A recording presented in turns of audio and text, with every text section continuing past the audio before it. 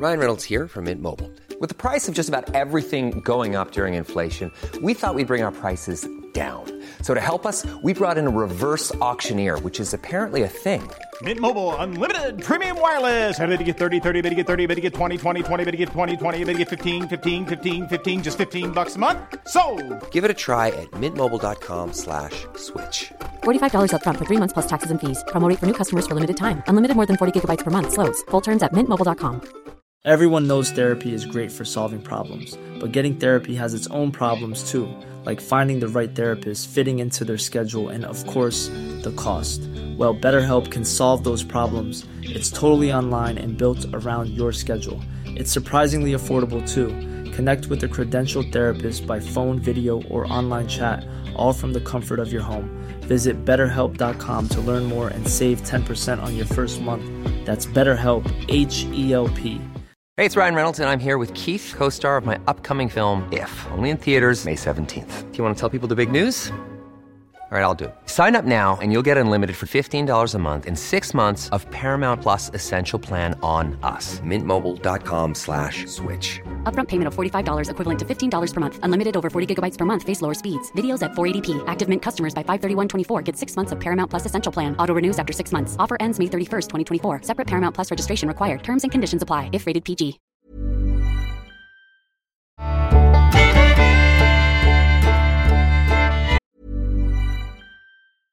Hey, I'm Ryan Reynolds. At Mint Mobile, we like to do the opposite of what Big Wireless does. They charge you a lot, we charge you a little. So naturally, when they announced they'd be raising their prices due to inflation, we decided to deflate our prices due to not hating you. That's right. We're cutting the price of Mint Unlimited from $30 a month to just $15 a month. Give it a try at mintmobile.com/switch. $45 up front for 3 months plus taxes and fees. Promo rate for new customers for limited time. Unlimited more than 40 gigabytes per month. Slows full terms at mintmobile.com. This Mother's Day, celebrate the extraordinary women in your life with a heartfelt gift from Blue Nile. Whether it's for your mom, a mother figure, or yourself as a mom, find that perfect piece to express your love and appreciation. Explore Blue Nile's exquisite pearls and mesmerizing gemstones that she's sure to love. Enjoy fast shipping options like guaranteed free shipping and returns. Make this Mother's Day unforgettable with a piece from Blue Nile. Right now, get up to 50% off at BlueNile.com. That's BlueNile.com.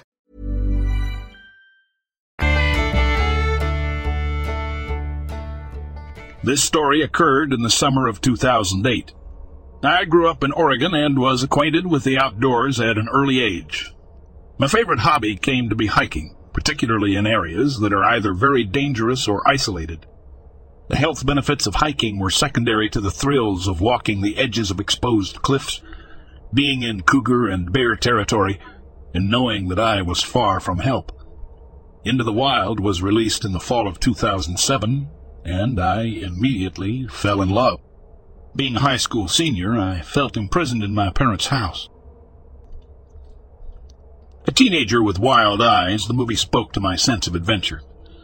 It inspired me to hike the California portion of the Pacific Crest Trail, PCTI, upon graduation. For the uninitiated, the PCT is a 2,700 north-south trail from the border of Mexico to that of Canada. It traverses deserts, forests, and mountains. It ranges from sea level to 13,000 feet elevation. The reason I tell you this is because, needless to say, some parts of the trail are more remote than anything you can imagine. You aren't hiking outside of Los Angeles and San Francisco here. You're hiking through hundreds of miles of untamed wilderness in what is essentially the Wild West. I made it from the Mexico border to northern California without much incident. I happened upon rattlesnakes and black bears, experienced legitimate dehydration, but nothing happened that made me fear for my life. Somewhere in the Lassen National Forest in northeastern California, I walked around a bend in the trail only to be startled by two people sitting on a rock dressed in nearly all white. Their faces were dirty, their appearance disheveled, and the man had a long, unkempt beard. Both seemed to be in their 40s. They looked like the couple who kidnapped Elizabeth Smart. What struck me as odd about the encounter was encountering anybody at all. I frequently went days without seeing a single human being on the PCT. Their white clothes could be explained away by the need to escape the California summer sun. Their scruffy appearance could be explained away by the fact that most thru-hikers abandon personal hygiene on the trail. After I said hello, they said nothing and simply watched me as I passed. Even that I didn't find odd. I chalked it up to them being foreign and not knowing what to say. I camped a few hundred yards off the trail that night, as I always did. Following bare precautions, I hung the leftover food I had cooked that night from a tree approximately 5 feet off the ground. Packing up camp in the morning, I noticed the food wasn't there. I immediately thought a bear had entered my campsite, and so I began to look for paw prints. I didn't find paw prints, but I did find boot prints circling the campsite. 2 pairs of them. One of those prints led right up the rope from which the food was hanging. I thought of the couple I'd passed earlier, and everything clicked. I quickly packed up and left. My mind was racing the entire day, but I figured the couple was simply hungry. If they had nefarious intentions, they would have come for more than the food. Several days passed, and my mind was at ease again. I had begun to circle my campsite with sticks to wake me in the event of an intruder, animal or otherwise. Woke in my tent one night to the sound of those sticks crunching. I grabbed my hunting knife. I tried to relax by telling myself that in the middle of nowhere, the source of that noise is much more likely an animal than a person. Then I heard frantic whispering. It was impossible to tell which direction the voices were coming from. Being in the dark, surrounded by trees 100 miles from the nearest city, plays tricks on your senses. I debated yelling out, claiming to have a gun, but instead decided to be silent and retain the benefit of surprise. I heard footsteps circling my tent and was ready to slash at whatever opened it. But just like that, it was over. No more footsteps, no more whispering. I lied frozen awake in my tent until sunrise and opened my tent to find nobody there. The only evidence something had actually happened were the boot prints, the same as before. Several more days passed, and I was now in Shasta National Forest, probably 50 to 75 miles from where I first encountered the couple. The trail became more or less a goat trail. Being on the side of a mountain and above the tree line, I could see the trail winding for miles in front of and behind me.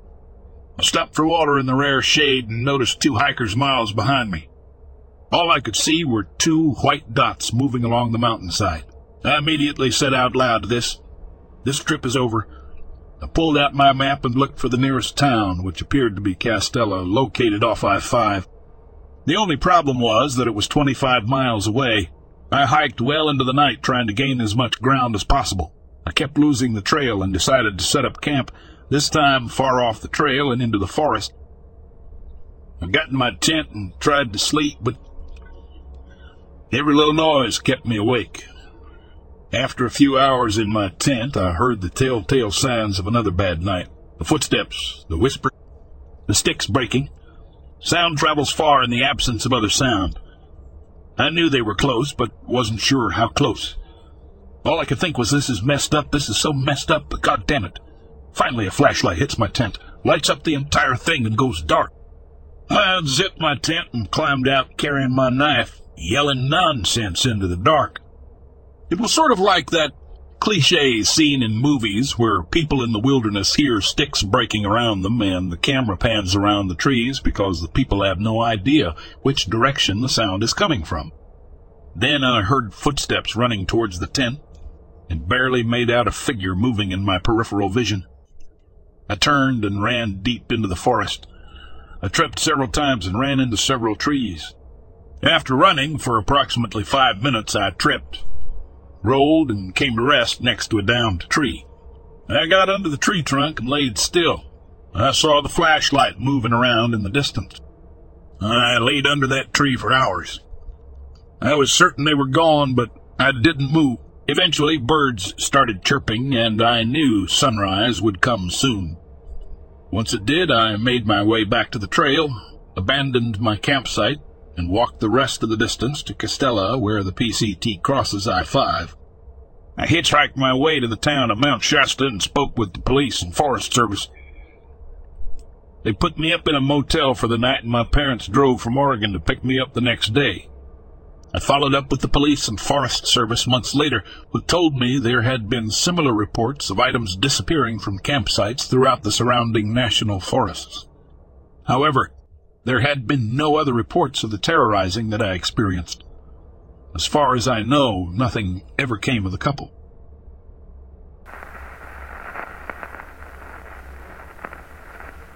I was camping in the Los Padres National Forest with my older brother at a spot we frequented. Before we went to bed, we heard this screaming off on the hillsides. It sounded like a woman crying but screaming at the same time. We ignored it, since it seemed far away, and decided to go to bed. We're woken up in the middle of the night by something massive circling the tent and the same screaming. We kept still for over 30 minutes, trying not to move at all. My brother and I were mind-blown by the size of the visitor. It would touch the tent every once in a while, but at the very top, without getting off, it's 4 feet. Eventually, it left the camp. The next morning, there were plenty of prints revealing a massive mountain lion. I'm used to seeing mountain lion tracks where I grew up, but these made anything I've seen before look small.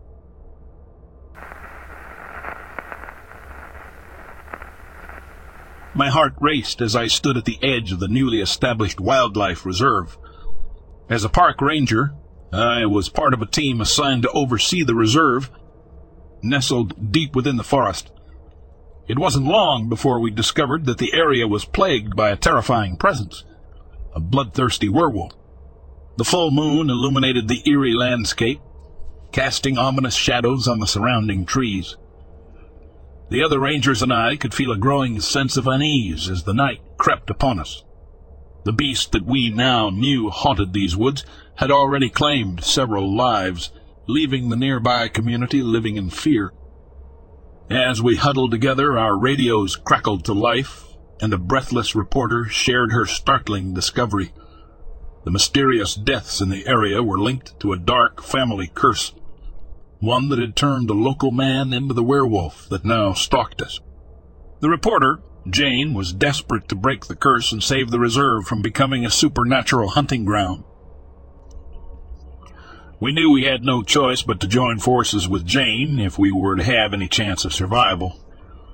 Our training and resourcefulness would be put to the ultimate test as we ventured into the heart of the forest, searching for the cursed man and the key to breaking the curse. The hours that followed were a blur of terror and adrenaline. As the werewolf closed in on us, we fought tooth and nail to stay alive. Each one of my fellow rangers fell victim to the beast. One by one, their screams echoing through the darkened woods. I was determined to be the last one standing, fighting for the lives of those who had already been lost. In the end, it was Jane who discovered the ancient ritual needed to break the curse. We worked together, our hands shaking with fear as we recited the incantation beneath the light of the full moon. The werewolf's agonized howls pierced the air as the curse lifted, leaving the man it had once consumed lying naked and trembling on the forest floor.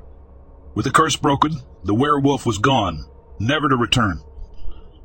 I stood there, the last of the park rangers surveying the scene of our harrowing ordeal. The wildlife reserve was safe, but the price we had paid was almost too much to bear.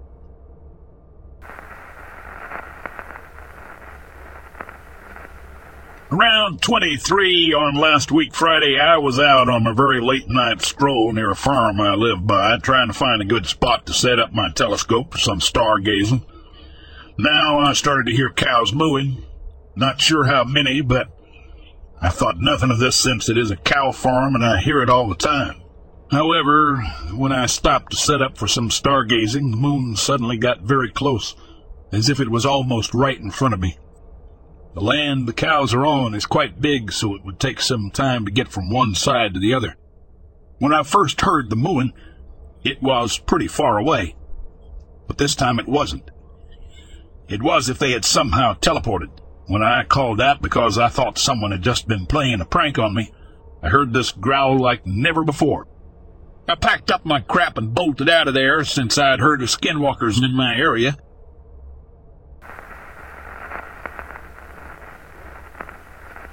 Back in high school, I would go on hikes with a small group of friends pretty often. One of my friends worked at a donut shop, so he would usually bring a dozen of donuts for everyone to eat before the hike. One day, we all show up to hike around 8 a.m., and it's business as usual. We all park at the usual spot. My friend shows up with the donuts. We eat the donuts, and we're on our way. That day, only like 5 or 6 people showed up to hike, so there were leftover donuts, about 4 or 5 leftover donuts. Where we parked was distant from any road and pretty secluded, so we didn't think much of just leaving the box of leftover donuts on the hood of my friend's car while we hiked. The hike back down was solely fueled by the thought of having another donut, so we were excited. When we finally got back to the cars and opened the box of donuts, we saw that each donut had one single bite taken out of them, like if someone just came by and decided to try every donut and put them back. The trail was empty that day, so another hiker eating our donuts was unlikely, and it could have been an animal, but the bite seemed to be a human's bite, and the donuts were neatly put back. We figured it might have been a bum or a homeless person, but even that seemed far-fetched to us. Whoever or whatever ate our donuts that day is either extremely indecisive or extremely considerate.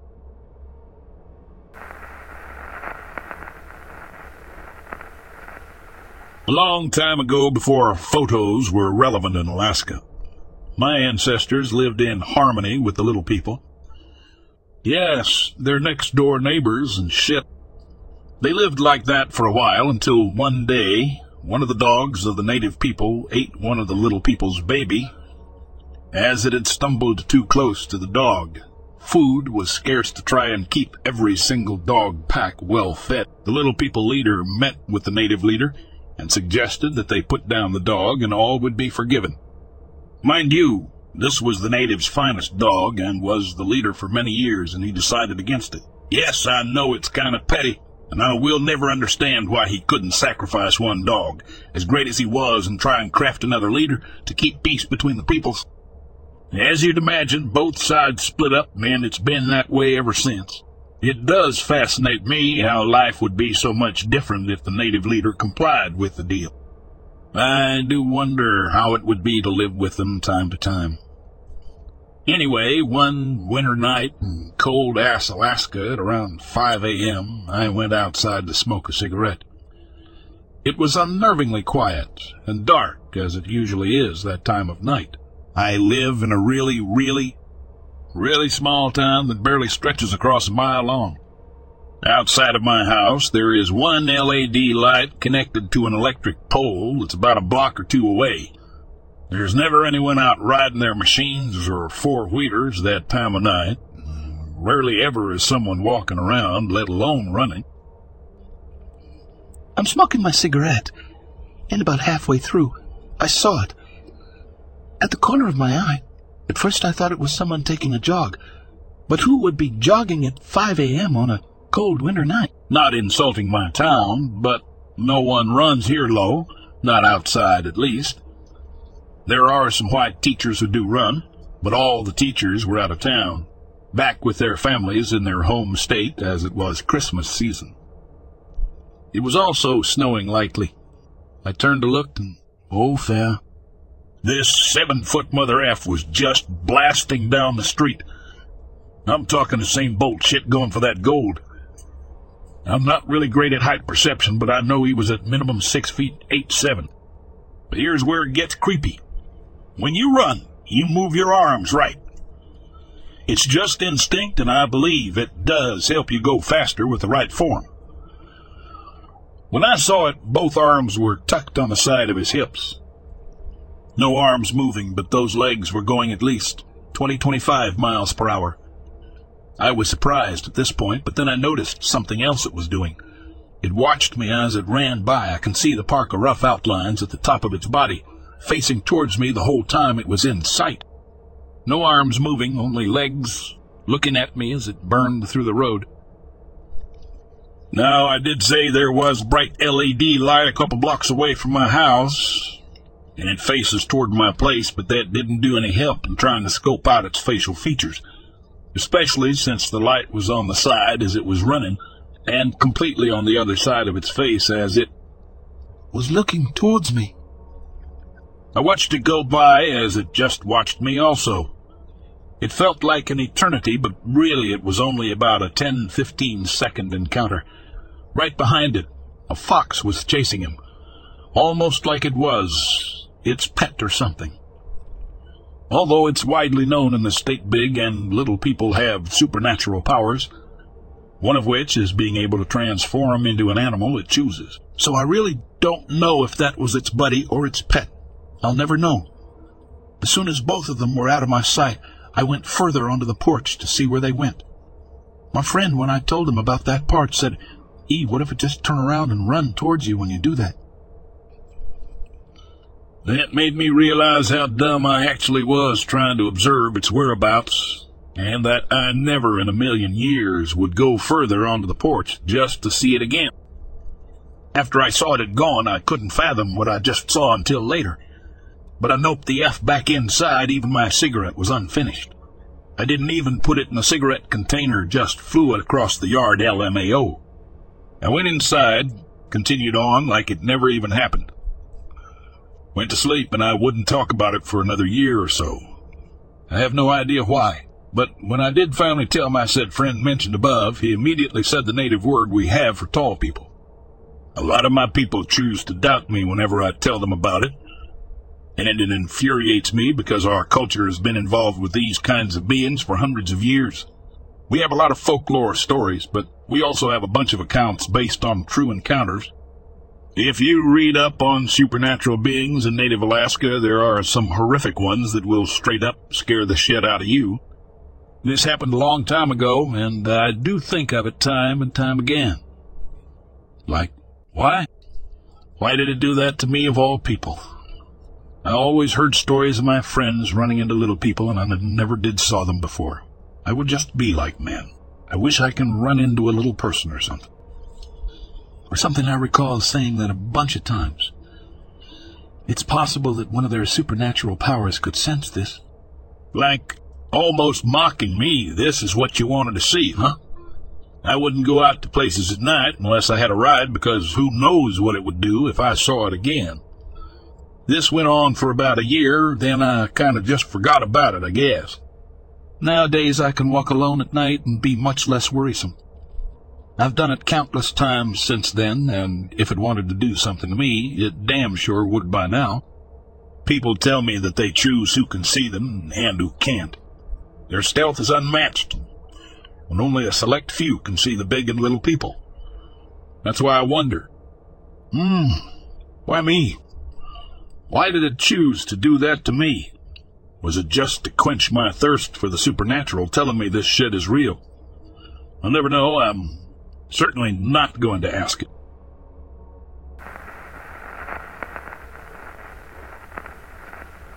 This is one of my desert stories. They're all true with the given disclaimer that I am only human and have made mistakes in perception and judgment the same as the rest of us. I don't drink booze to more than a light buzz most of the time and have only blacked out, one says, early in my teens. I don't really maze with weed and avoid hallucinogens.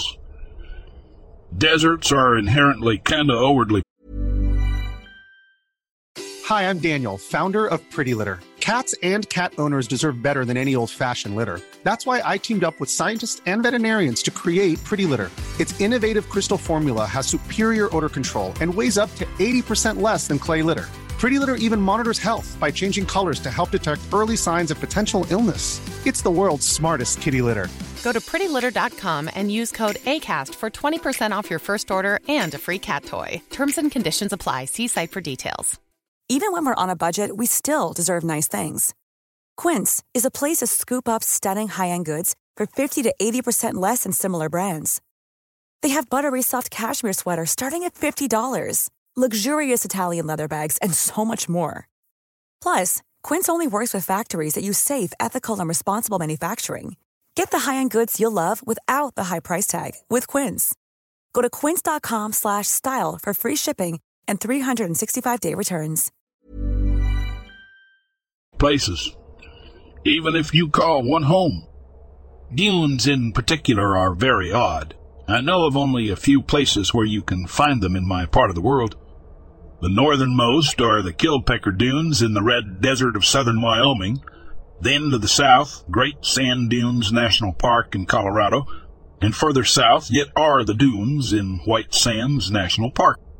Maybe there are others, but these are the ones I've been to many times.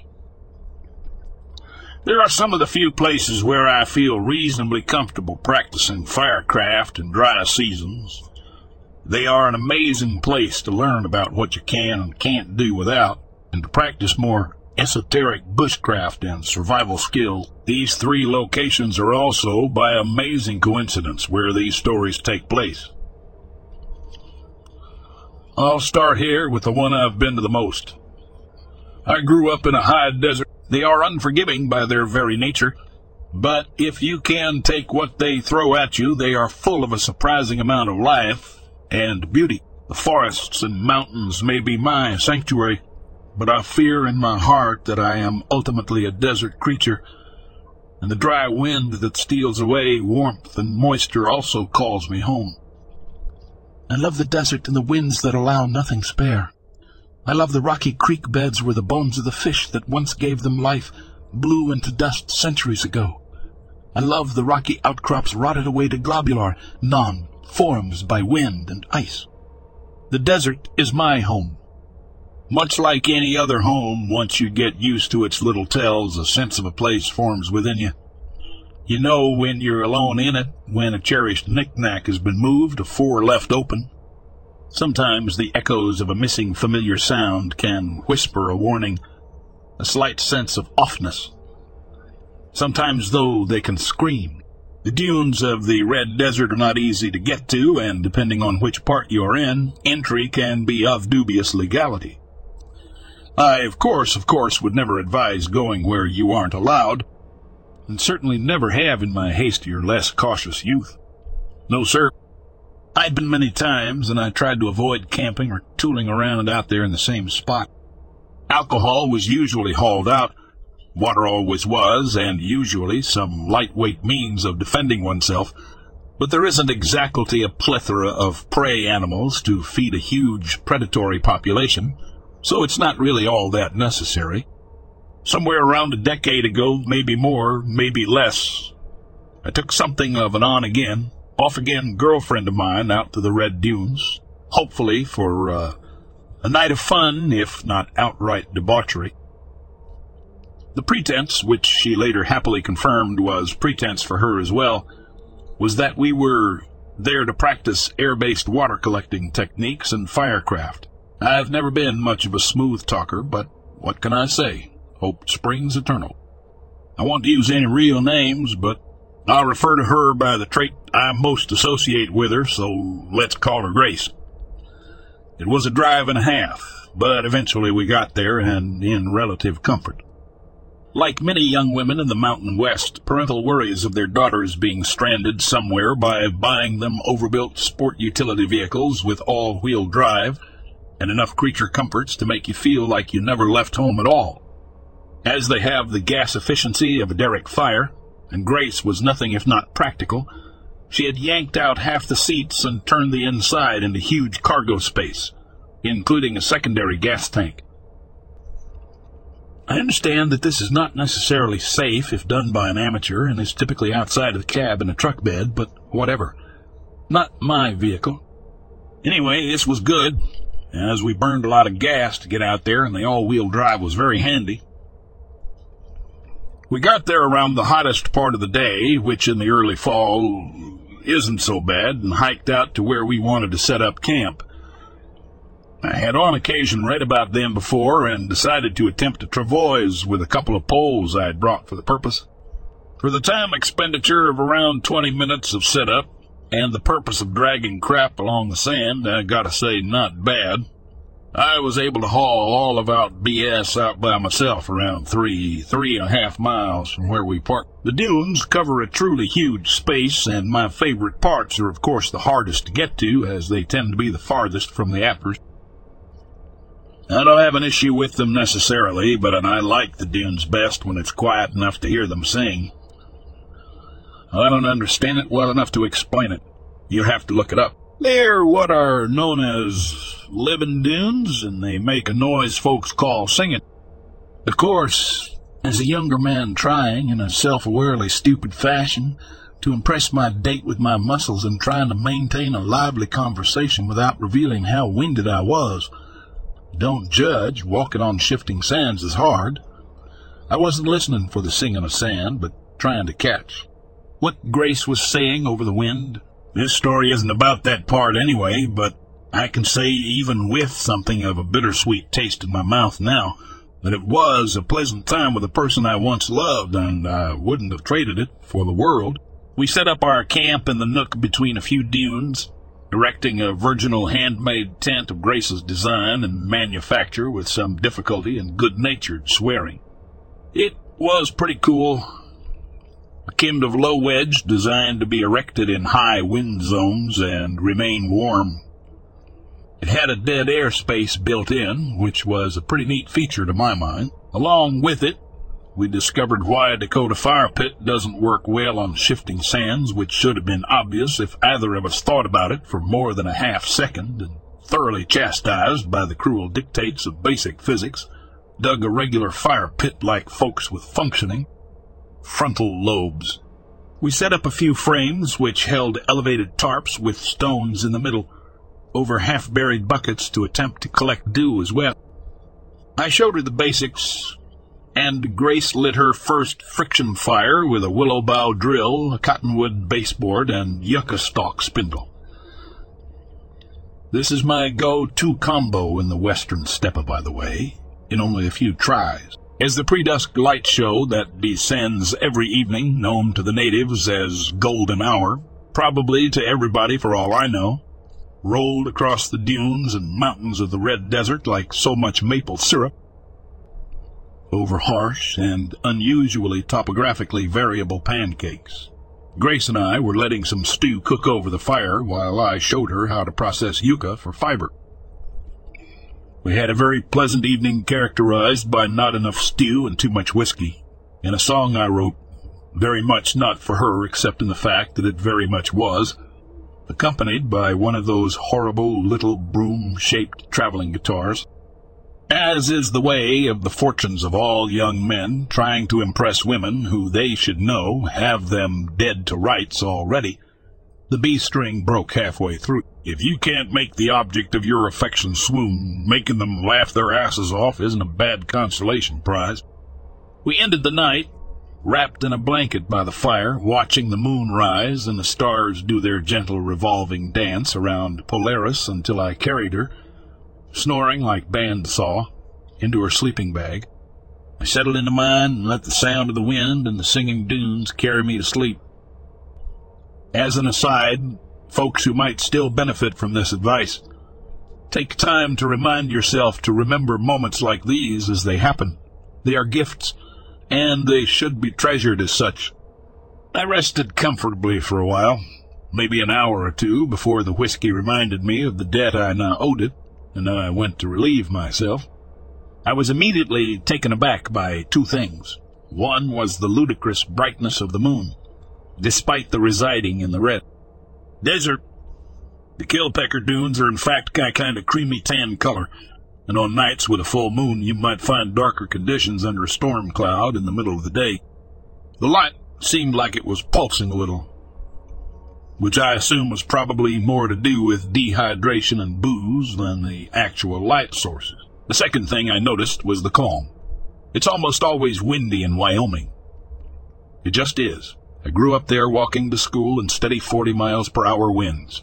Calm does happen, but it's usually a relative calm, like only 8-mile-per-hour winds. This was still. Waking up to the calm is like waking up in a strange room you don't remember falling asleep in.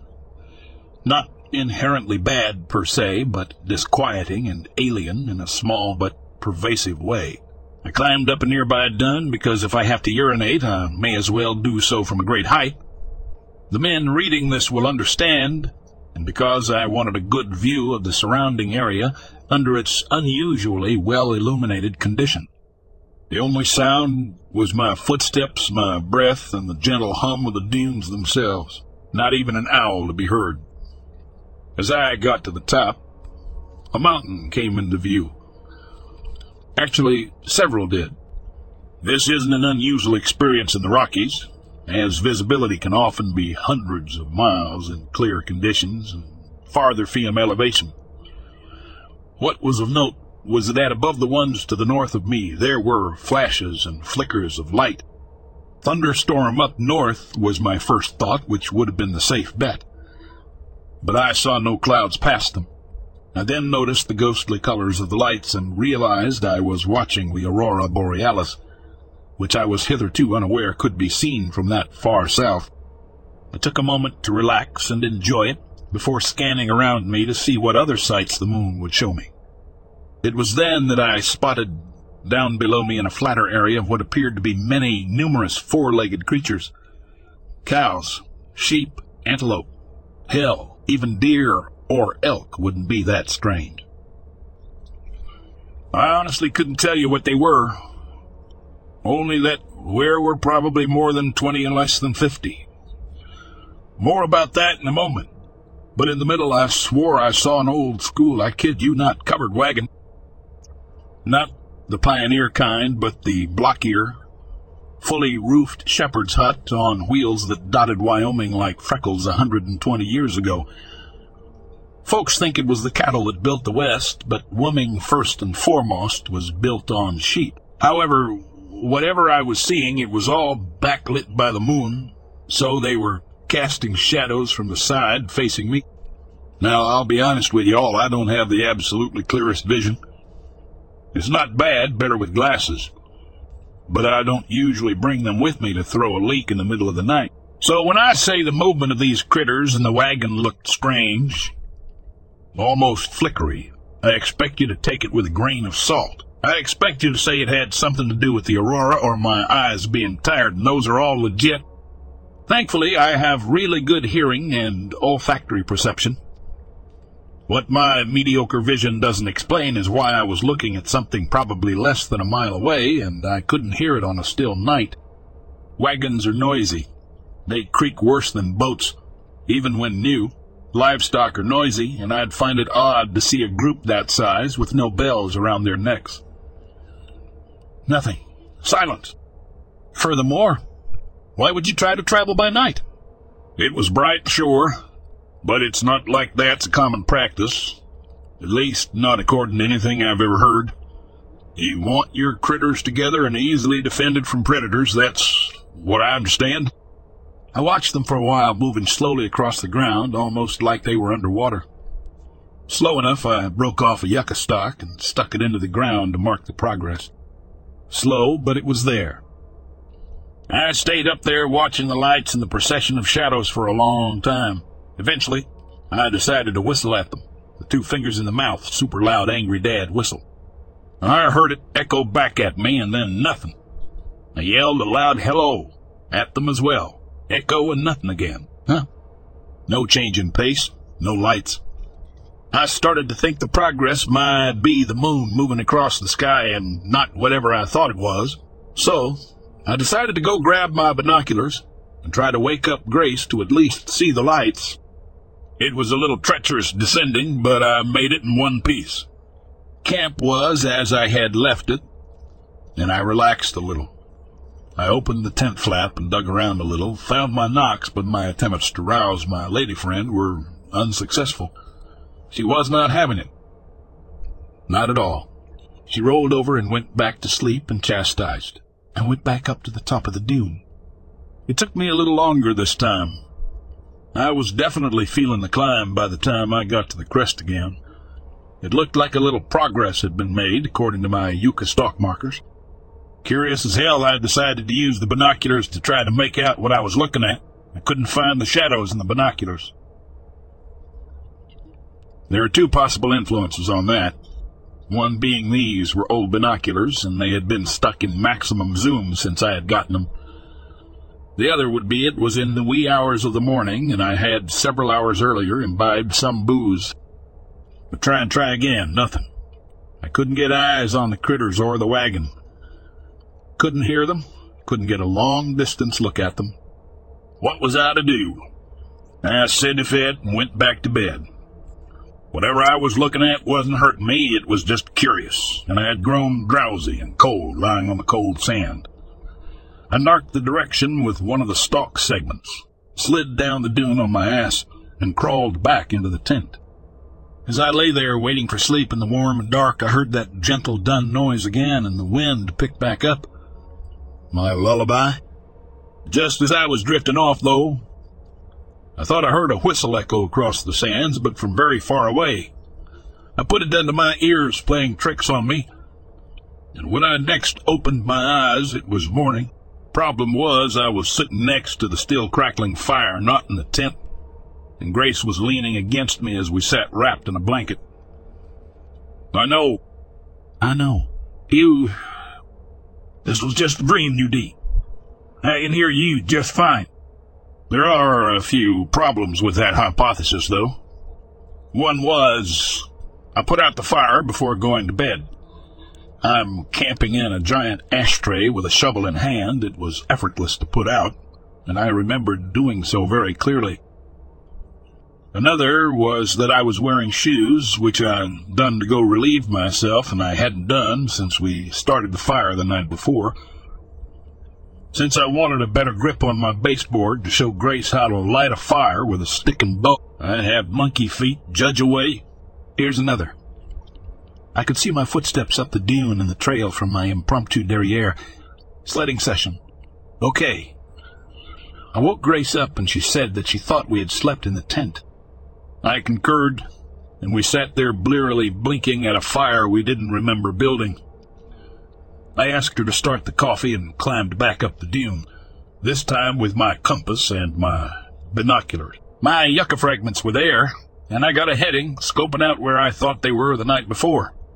Still didn't see anything that would have made sense, so I headed back down once more on the Achique Express and talked to my girlfriend about what I had seen. She wasn't particularly freaked out by any of it, confidently told me I was still asleep or sleepwalking when I saw lights in the bizarre caravan. She was a little concerned by the lost time and not remembering getting up, but I think, to her credit as a reasonable person, she thought I was winding her up. I wasn't offended.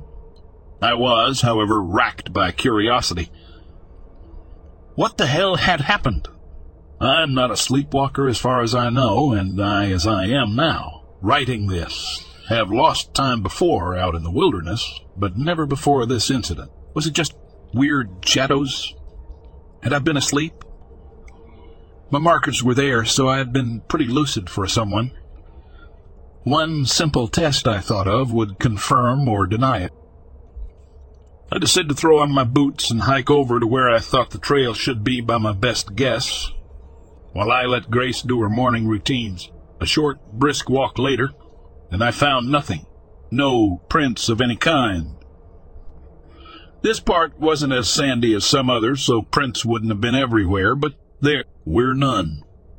Likelihood of sleep and booze-fueled hallucinations increasing. I did a firely Thorpa-urch of a few hundred yards in several directions, leaving my water bottle as a guide for where I thought it should be. No prints.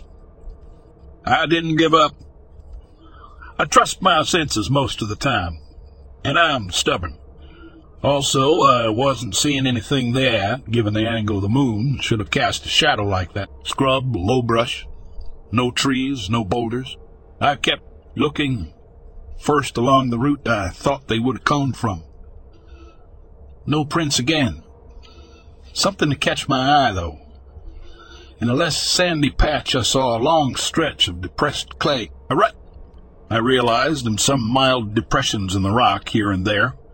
A rut from a wheel made of something harder than modern tires, with a less gentle suspension. Now that I was looking for it, I saw more here and there, headed to bisect the dunes from one grassland to the next. Just an old trail from long ago. I don't know what any of that was. I wasn't of sober or clear mind, although I was far from blackout drunk or sleep-deprived. Grace got angry at me after a certain point of talking about it, so I stopped bringing it up. We finished out our outing. Our water collectors were successful in that they collected dew, and unsuccessful in that it was about a cup and a half from the three of them together. We made a bolo out of some rocks and yucca cordage. Pre-made, it's a process, and what we had made while we were there was minimal and strictly as a tutorial. We practiced that little skills, ruined some perfectly good flint in the attempt to make a pair of blades. We shared many good meals together. Still, overall, a very pleasant trip. After another couple of uneventful nights, we headed home. I hadn't discussed it with anyone since, really. I have no good explanation. I have, however, been out there again, and while I've never seen anything like that again, twice in my recollection I whistled at the top of the dunes before going to bed, and later that night I was sure I heard one back. Probably just another camper. Probably.